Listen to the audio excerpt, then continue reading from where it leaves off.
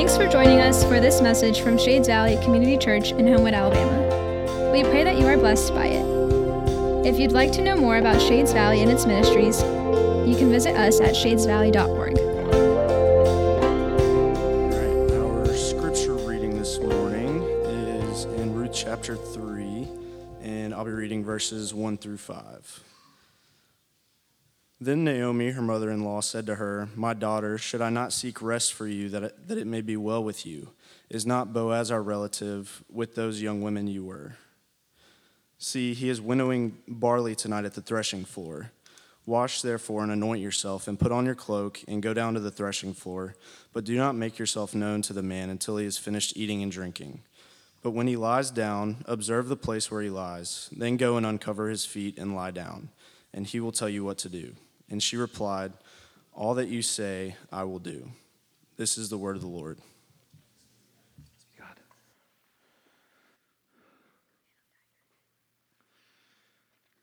Let's pray together. So, Father, we are grateful. Grateful for a community in which we can truly be family. Grateful that you have given us your word that makes us family. Bound together by the blood of your Son, the Word made flesh. And we're thankful that you point us to him through the word written. We pray that's what you would do this morning through this beautiful story of your servants, Ruth, Naomi, and Boaz. We pray all of this in the name of your Son, Jesus. Amen. So if you haven't already, I do invite you to open your Bibles to Ruth chapter 3.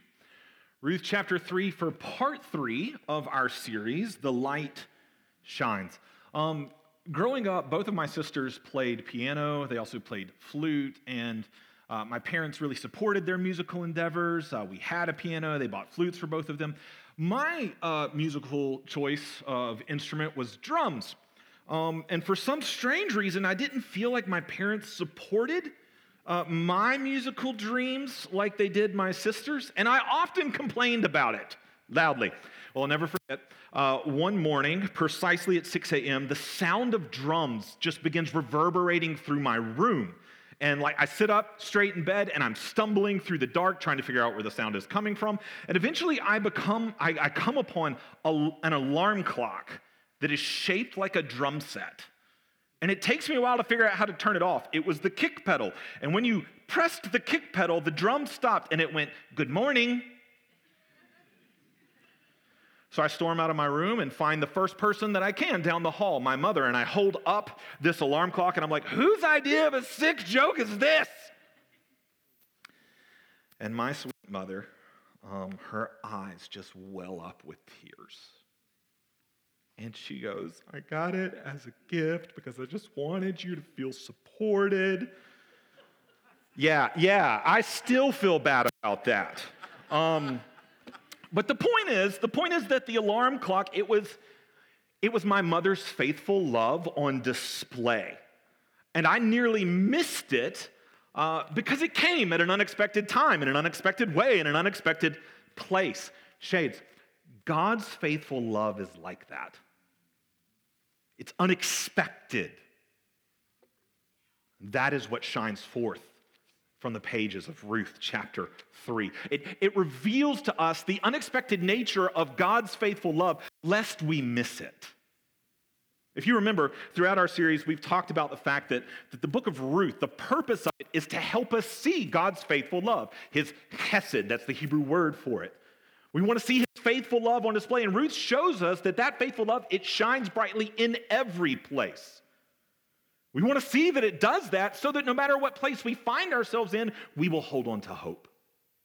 God's faithful love can be found here too. The book of Ruth in chapter 1, it showed us God's faithful love shining amidst the famine, or in other words, in the darkest and hardest places of our lives. God's faithful love shines forth there. Ruth chapter 2 showed us God's faithful love shining forth in the field. That's the everyday, mundane, daily places of our lives. And I think after seeing those two things, we might be left thinking, what other place could possibly be left? Shades, Ruth chapter 3 has a surprise that takes us to the place of the threshing floor. We've moved from the famine to the field and now to the floor. In other words, to unexpected places. What we're going to see is that the threshing floor is the most unlikely place for faithful love to be put on display. But Ruth 3 reveals that Hesed, faithful love, it's surprising, it's shocking, shining forth precisely from unexpected places in unexpected ways. What does that look like? I want to know so I can see it when it shows up and I don't miss it. I don't think that God's promises that he holds out to me that are surprising and unexpected, I don't think of them as some kind of sick joke. But I see that they're real. They're love. They're from me, and they give me hope. So, let's see it in Ruth chapter 3 by going with Ruth down to the floor. Read with me. Ruth 3, verses 1 and 2. I'm going to get off the stool. I tried. I'm tired. I can't stay on a stool. It's not in my nature. I could lose my legs, and y'all wouldn't be able to keep me in a stool. All right, let's keep going. Ruth chapter 3, verses 1 and 2. Then Naomi, her mother-in-law, said to Ruth, "My daughter, should I not seek rest for you, that it may be well with you? Is not Boaz our relative? Is not Boaz our relative, with whose young women you were? See, he is winnowing barley tonight at the threshing floor." These verses are already unexpected, shocking. At least they should be if you've been tracking with the story, because they're unexpected and shocking because Naomi right here, Naomi sounds hopeful. I mean, this is the same Naomi who at the end of chapter 1, due to a famine, the death of her husband, the death of her sons, her life was left empty through a famine of food, a famine of family, and she decided she didn't want to be called anything but Mara, which means bitter. Like, this is the same Naomi right here in Ruth chapter 3. The Naomi who could see nothing but her own emptiness. But now her focus has shifted from her own emptiness to the emptiness of her daughter-in-law. She's not focused on herself, she's focused on someone else. She's focused on Ruth, and she has hope of helping Ruth's emptiness be filled. What happened to Naomi?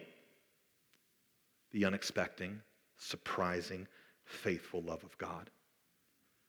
Is that not precisely what we've seen in the past weeks, particularly in Ruth chapter 2? Has God not providentially provided for Naomi through Ruth, her daughter-in-law? In chapter 2, Ruth went out into the fields to glean barley, and God showed favor to her and Naomi by not just providing barley, but providing it through Boaz. Boaz, the owner of the field where Ruth gleaned, he pursued Ruth, provided protection, made sure that she had plenty of grain provided. He showed faithful love toward her, because he'd heard about the faithful love she'd showed towards Naomi. And if you remember at the end of chapter 2, when Ruth comes home, she does so with a week's worth of barley. She tells Naomi it came from Boaz. And do you remember Naomi's reaction? She moves from bitterness into worshiping because she knows and she feels for the first time in this book, the Lord sees me. He's not forgotten me. He's not abandoned me, and her heart begins to change. That's what we're seeing right here at the beginning of Ruth 3. What we're seeing is that when you experience the unexpected, surprising, faithful love of God, you begin to love in surprising, unexpected ways. Do you see that with Naomi? She had no expectation of experiencing God's faithfulness or love. She does, and it begins to change her heart, and she begins to love in ways that surprise us, ways that are unexpected. This is the first of 3 pictures we need to see of faithful love in Ruth chapter 3. Namely, here you go, number 1, faithful love for others. If you've been with us through this series, you recognize that already, because in every chapter, we have looked at the same 3 pictures of faithful love. We've looked at in the midst of the famine, in the midst of the field, what does faithful love for others look like? What does faithful love for the Lord look like? What does the Lord's faithful love for us look like? And we're going to see those same 3 pictures right here at the floor, in the unexpected places. What does faithful love for others look like? The floor is where Naomi tells Ruth to go. Go down to the threshing floor. That's what we see if we keep reading past verse 2. Look at it again. Is not Boaz our relative with whose young women you were? See, he's winnowing barley tonight at the threshing floor. Wash, therefore, anoint yourself, put on your cloak, and go down to the threshing floor. But do not make yourself known to the man until he has finished eating and drinking. But when he lies down, observe the place where he lies, then go and uncover his feet and lie down, and he will tell you what to do. Okay, so ignore Naomi's weird dating advice for a moment. And just see why she's giving it. Look back at verse 1. My daughter, should I not seek rest for you, that it may be well with you? The word rest, Manoah. You can hear Noah's name in there. One who will bring rest. This word rest, it implies a place of protection, a place of provision, a place like Ruth had found in Boaz's field. It was a place where she was provided for. That was a place where she was protected, at least as long as the harvesting season lasted, and that's over now. And so now, Naomi means for Ruth to find a permanent place of rest. Not a temporary place in Boaz's field, a permanent place in Boaz's family. She's seeking to fill Ruth's emptiness with what? With rest. The very thing Naomi had prayed for Ruth all the way back in chapter 1. Do you remember that? Ruth chapter 1 and verse 9, Naomi prays, the Lord grant that you may find rest in the house of a husband. And so now Naomi seeks to become the means that the Lord will use to fulfill that prayer. Here is what faithful love for others looks like on the floor. Down in the nitty-gritty, in the places where you never expect to see it come. Here's what faithful love for others looks like. Here's how it's unexpected. Here's how it's surprising. Naomi is in a position where it would be normal and natural for her to put her own needs first. That's what we expect someone in her position to do. Yet faithful love surprises us as she seeks to meet the needs of Ruth. This is starting to sound a heck of a lot like Philippians 2. Philippians 2 and verse 3. Do nothing from selfish ambition or conceit, but in humility count others more significant than yourself. Let each of you look not only to his own interest, but also to the interest of others. I wonder what comes to mind for you when I read those words. I fear that in our culture, we read those words out of Philippians 2, count others as more significant than yourselves, look not only to your own interest, but to the interest of others. I think that often we read those words and we're like, oh, Philippians, you're so cute. We think that those words are simplistic at best, toxic at worst. It's cute, Philippians, that you think we can live our lives counting others as more significant than ourselves, but we know better now. We know that to live that way leads to burnout, and it leads to bitterness, which is why our more enlightened and educated culture is all about practicing some self-care. You got to get some me time and put me first. I think that's the advice all of us would probably give Naomi.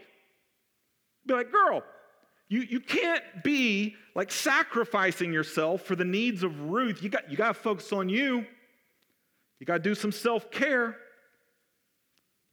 Shades, we are the ones who have become simplistic and toxic in our thinking because, stay with me, everybody's getting riled up because I'm going mean on self-care. Stay with me.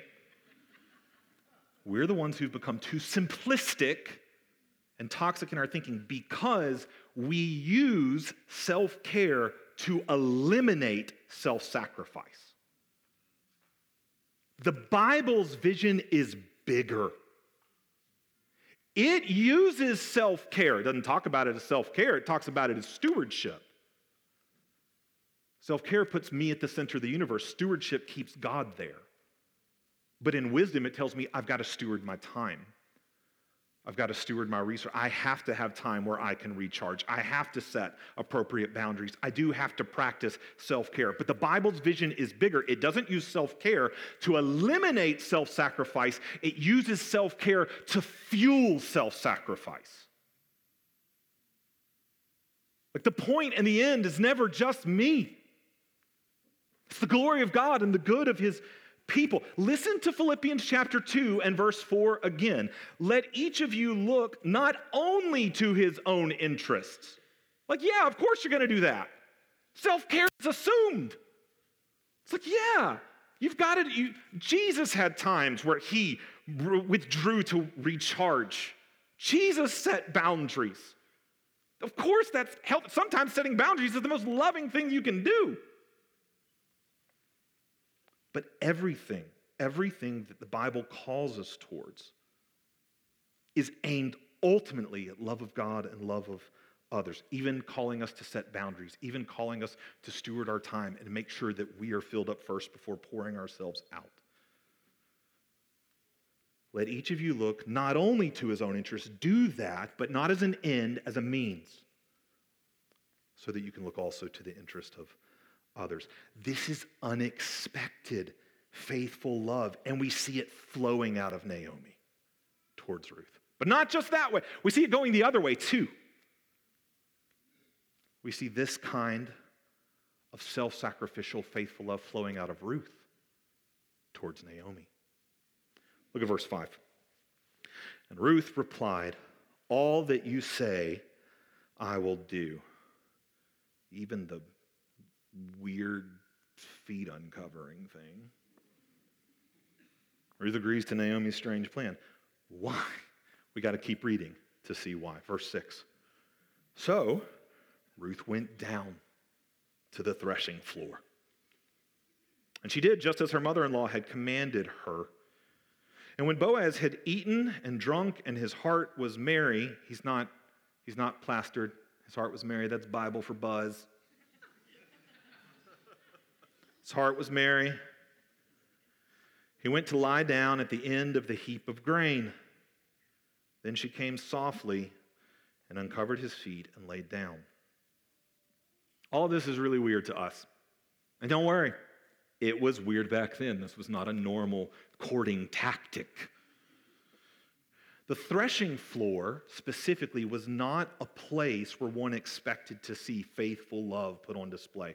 Quite the opposite. So the threshing floor is where the men who owned fields, it's where they would gather together their barley and their wheat after the harvest, and what they would do is in the evenings, they would take a winnowing fork and they would toss it up in the air, and the cool evening breeze would blow away the chaff and all the junk you didn't want, and the stalks of grain and barley, they would fall back down, and you'd pile them up. This process took a while, and so typically you'd even sleep there, because you don't want animals coming and stealing your pile of grain, barley, and you don't want thieves coming to steal it either. And so, over the course of this threshing period, the threshing floor often had like a celebratory, like party atmosphere.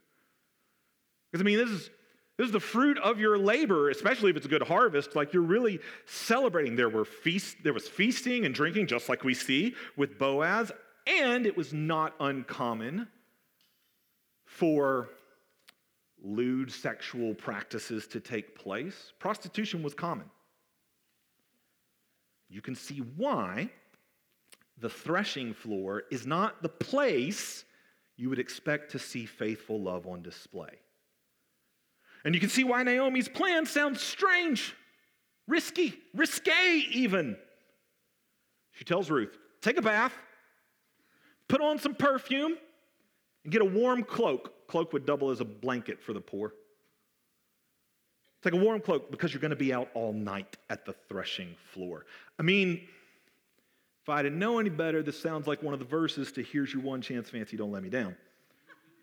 Like that's what it looks like is happening right here. But that's not what's going on at all. Naomi's plan is risky, it's risque, but there's a reason for it. So in Israelite culture, it was customary for widows like Ruth, like Naomi, to have an official period of mourning after their husband had died. And everybody would know that they were in mourning because it would be indicated primarily by two things. One, by stereotypical widow garb.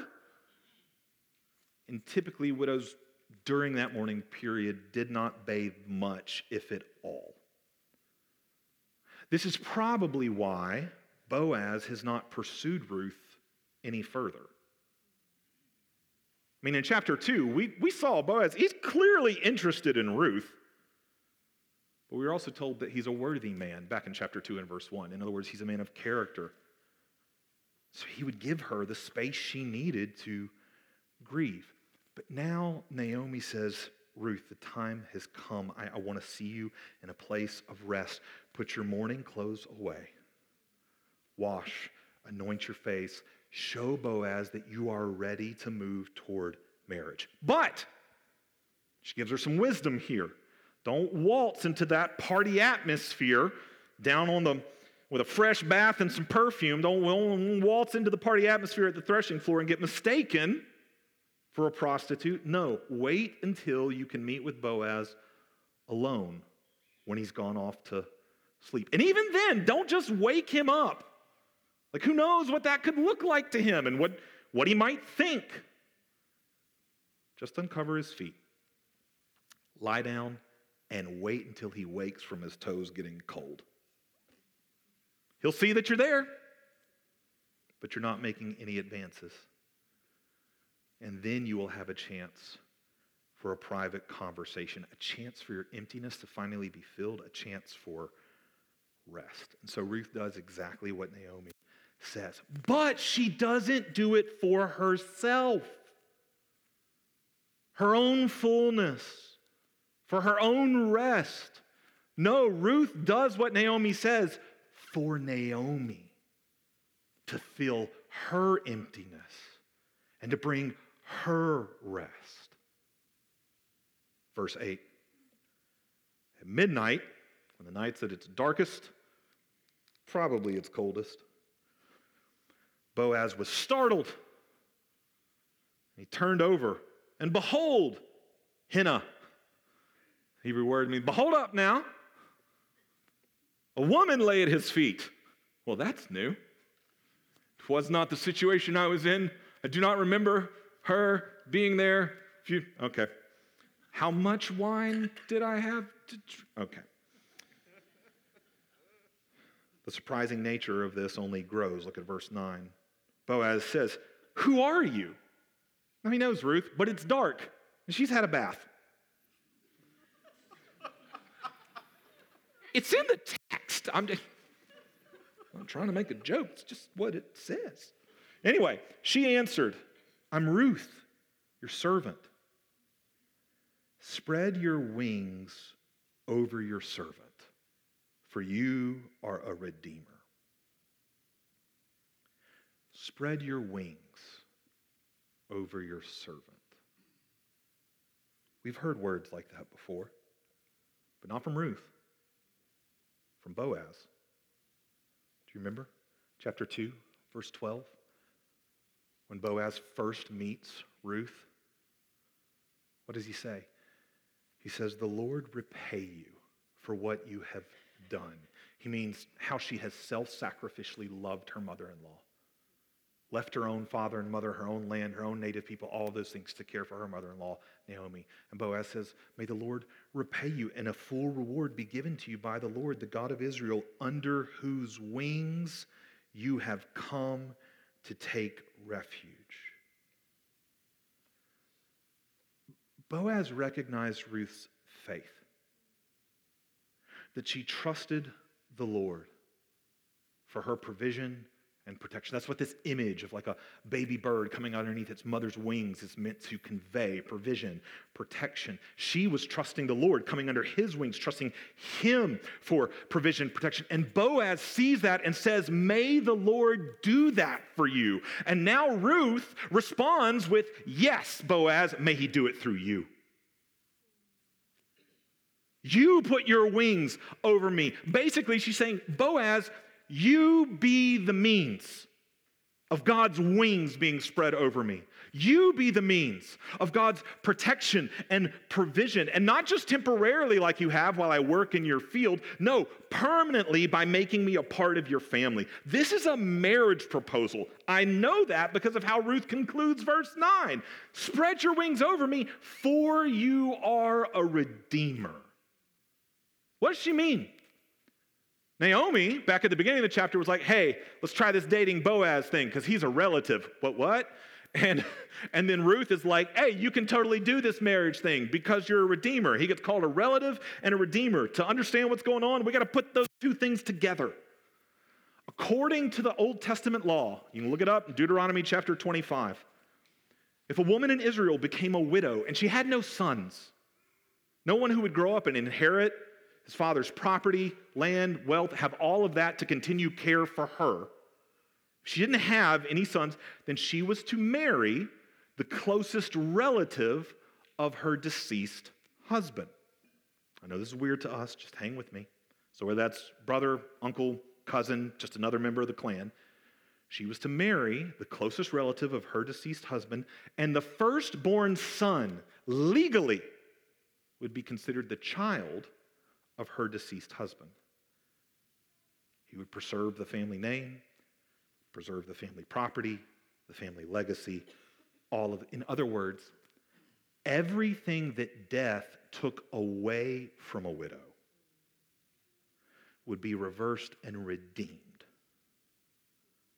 which is why the relative husband was known as a redeemer.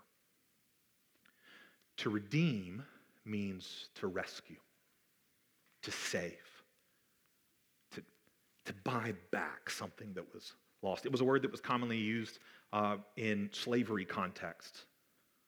If someone, let's say I was poor and I sold myself into slavery, which was a common thing that would happen in the ancient Near East, I sell myself into slavery to pay my debts, and a relative of mine buys me out of slavery to set me free. They redeemed me. They paid the price that I owed in order that I might go free. That's what redemption is. Everything slavery took away from me was redeemed. This is what God did for his people. Is it not? They were enslaved, and he brought them out in order to set them free. This is why he is known as their redeemer, and this is what Ruth is asking Boaz to do as a relative, as a kinsman redeemer. But we still might ask, why? I mean, couldn't Ruth just marry anybody she wanted? Wouldn't that accomplish the same thing? Wouldn't that meet all of her future needs? Yes and no. In other words, yes, Ruth could marry anybody, and that would meet some of her own needs. But only a redeemer could meet all the needs. What do I mean?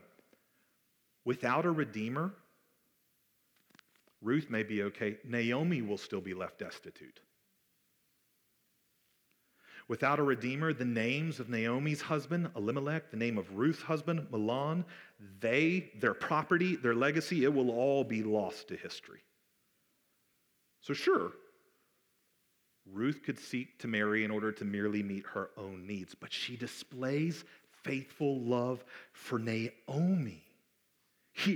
Here is what faithful love for others looks like on the floor. It looks like doing nothing from selfish ambition or conceit, but in humility, counting the needs of others more significant than your own, looking not only to your own interests, but also to the interests of others. This is what she's doing. Boaz sees it, and he is blown away by such unexpected love in such an unexpected place. I mean, he's at the threshing floor. What could he expect here? He could expect to be propositioned by a prostitute. He could not expect a marriage proposal. Like who would have guessed in a place known for marital unfaithfulness, that would be the very place he would find marital faithfulness? Like shades, do you see faithful love, Hesed, shining forth in the most unexpected of places, the floor, Boaz sees it. Look at verse 10. And Boaz said, "May you, Ruth, may you be blessed by the Lord, my daughter," just a term of endearment and respect. "You have made this last kindness chesed." This last act of faithful love, you have made it greater than the first. And that you haven't gone after young men, whether poor or rich. Back in, what does Boaz mean right here? Back in chapter 2, Boaz talked about Ruth's first kindness, her first display of hesed. It was her first display of faithful love towards Naomi when she left father and mother, nation, all of that in order to help care for Naomi. And Boaz looks at that and looks at what Ruth is doing now, and he says, what you're doing now is even greater. Because right now I recognize you could marry anybody you want. She's known, we're going to read later, she's known as a worthy woman in the community. She can marry anybody. Boaz knows she's choosing him not merely for her own sake, but for Naomi's. She's ensuring Naomi will be protected. She will be provided for permanently. Elimelech, Mahlon, their names will be remembered even now, this morning, Shades Valley, because of the self-sacrificial love of Ruth. Like, in a situation where Boaz himself sees it as natural and normal for Ruth to pursue her own interests first. No one would fault her if she went after anybody else. He sees that would be natural and normal. He's blown away by her self-sacrificial, faithful love. This is what faithful love for others looks like on the floor. And we see it unexpectedly shining forth. From Naomi to Ruth. And from Ruth to Naomi. How is love like that even possible? Like, that's what I'm left asking. I don't know how selfish your heart is. But mine, I tell people I didn't think I was a selfish person until I got married. And then I didn't know how selfish I was until I had children. Good gravy. How is self-sacrificial love like this even possible? It's possible because Ruth and Naomi are both reflecting the very love the Lord has shown to them. If we see the love and receive the love that God has shown to us, that is the very love that we begin to reflect. And his love that he shows to us is the next thing that we see shine forth unexpectedly in Ruth chapter 3. We're going to breeze through these last two. Everybody ready? Number 2, we need to see the Lord's faithful love for us. What does that look like on the floor? In unexpected and surprising ways. The Lord's faithful love for us. See it shine forth from the threshing room floor. We see it through Boaz. Look at verse 11. "And now, my daughter, do not fear. I will do for you all that you ask.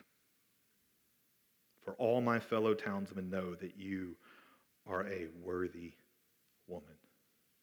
We've talked about how Boaz, throughout this book, becomes a pointer, an image, a type of Christ. He shows us, we're being shown what the Lord's love looks like towards his people as Boaz shows it to Ruth. And here we are seeing it is quite unexpected. Boaz gives Ruth a promise. "I will do for you all that you ask. I will redeem you. Everything that death took from you, Ruth, I'll restore it. I will rescue." This is why a redeemer outshines every other option that surrounds us. Sure, Ruth could have gone after any other man who could have provided temporary relief from some of her needs, but only a redeemer could permanently meet every need, reverse everything, and in the most unexpected place for redemption to take place, the threshing floor. That is where redeeming faithful love shines forth. Shades. Do you see that this is how the Lord loves you and me? Do you see that? Sure, we, like Ruth, we could look around this world and we could find all sorts of things that will provide temporary relief to some of our needs. But only a Redeemer can permanently meet every need that we have. Because We're like Ruth. Death has touched everything in our lives. Through sin, death has infected every aspect of our existence, and we can't escape it. We are slaves to sin and to death. And one day, no matter if you believe what I'm saying right now or not, one day you cannot deny the fact that death will take everything that we think will satisfy us, including our very lives. And there is only one who can redeem, buy us back from sin and death, the death that sin deserves by paying the price of death itself, dying in our place. Jesus. Jesus redeems us by his blood and reverses everything, including death itself. And he accomplishes, get this, shades, he accomplishes this redemption in the most unexpected place. The cross. A place known for what? Death.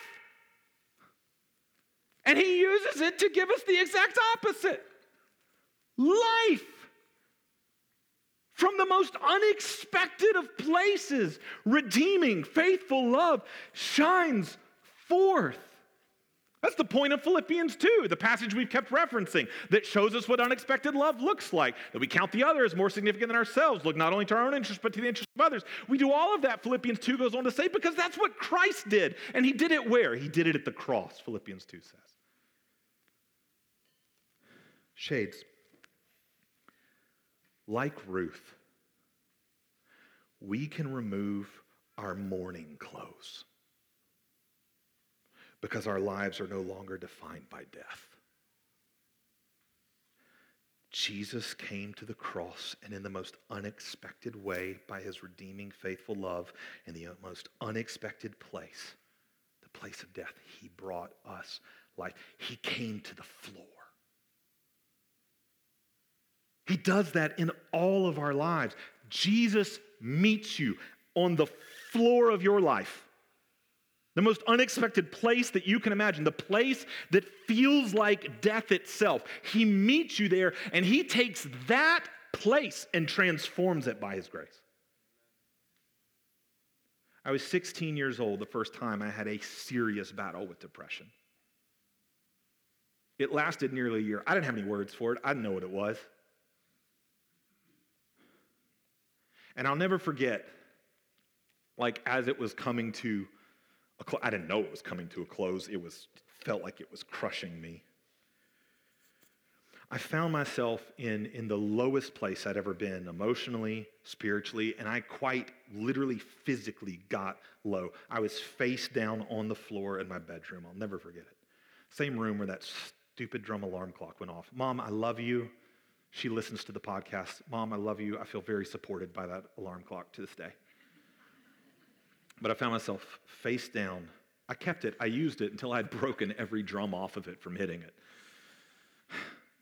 I was face down on the floor, and I remember very vividly my very simple prayer. Lord, kill me or change me, because this sucks. Sorry, Mom, for saying sucks in a sermon. That was a bad word in my house growing up. So, sorry for bringing that filth into here. Thank you. Thank you, Zach. Jesus met me in that place of guilt and shame and despair. And he made it a place that I go back to again and again and again when I tell my story, to testify to his grace. He redeemed and reversed that floor. He reversed what that moment means in my story. That's what redemption does. It takes the threshing room floors of unfaithfulness and makes them places of faithfulness. Is that not what we saw in Ruth 3? Redemption takes places of death like the cross and makes them places of life. It takes things like nail scars in Jesus' hands that are signs of defeat, supposedly, and it turns them into evidences of victory. Shades, what's your threshing room floor? What are your scars? Like those unexpected places. That is where Jesus meets you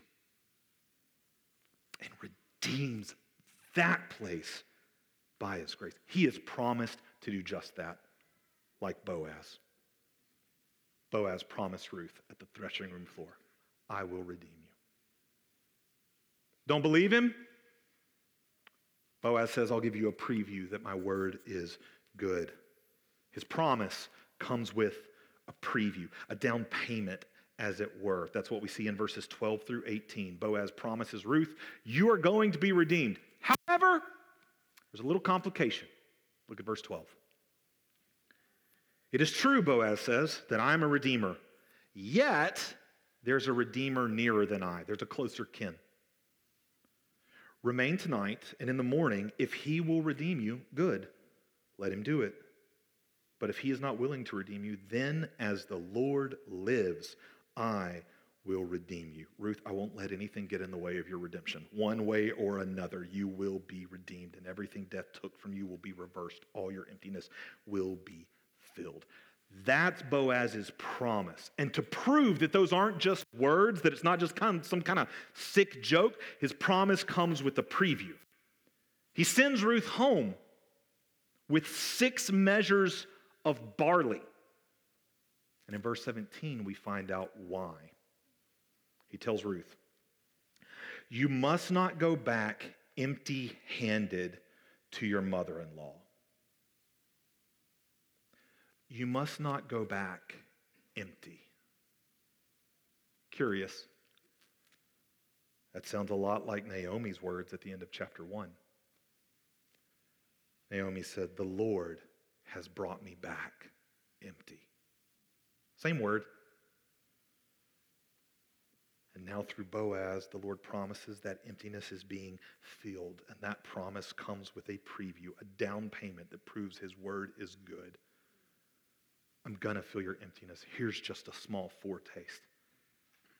I will fulfill the rest of it. Naomi knows that's what Boaz means. She says as much. Look at verse 18.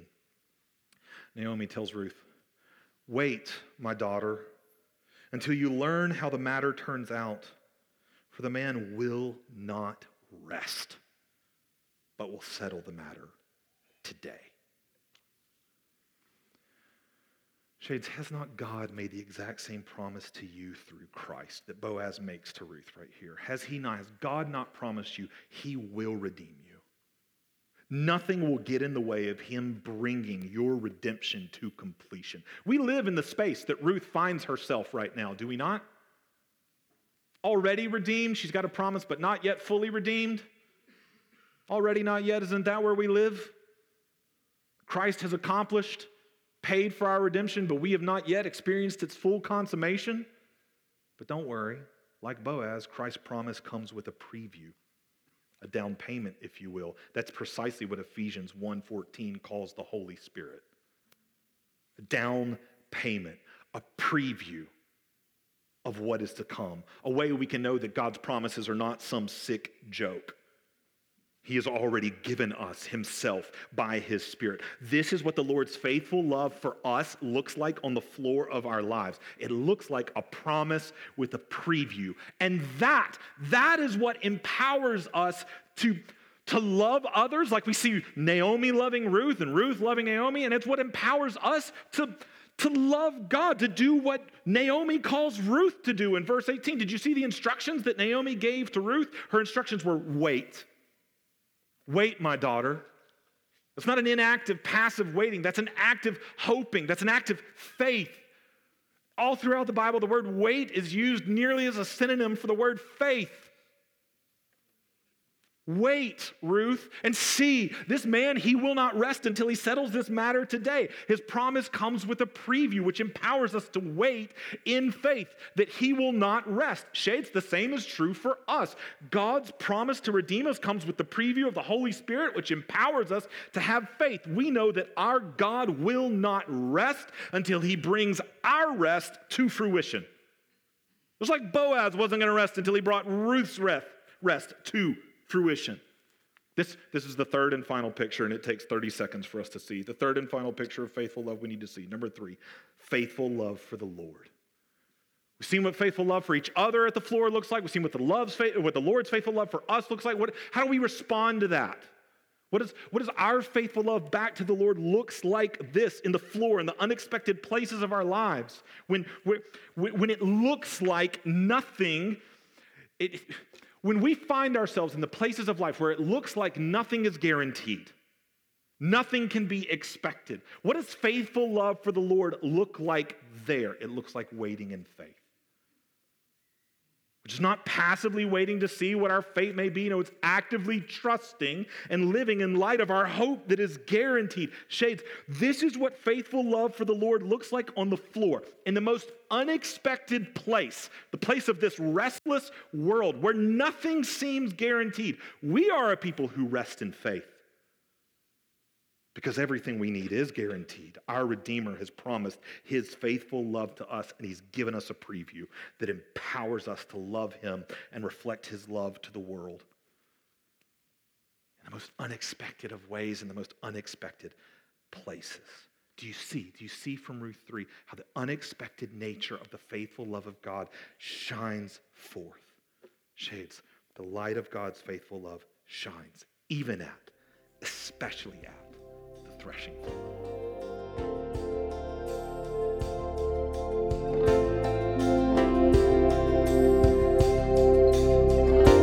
Now go into the world in peace.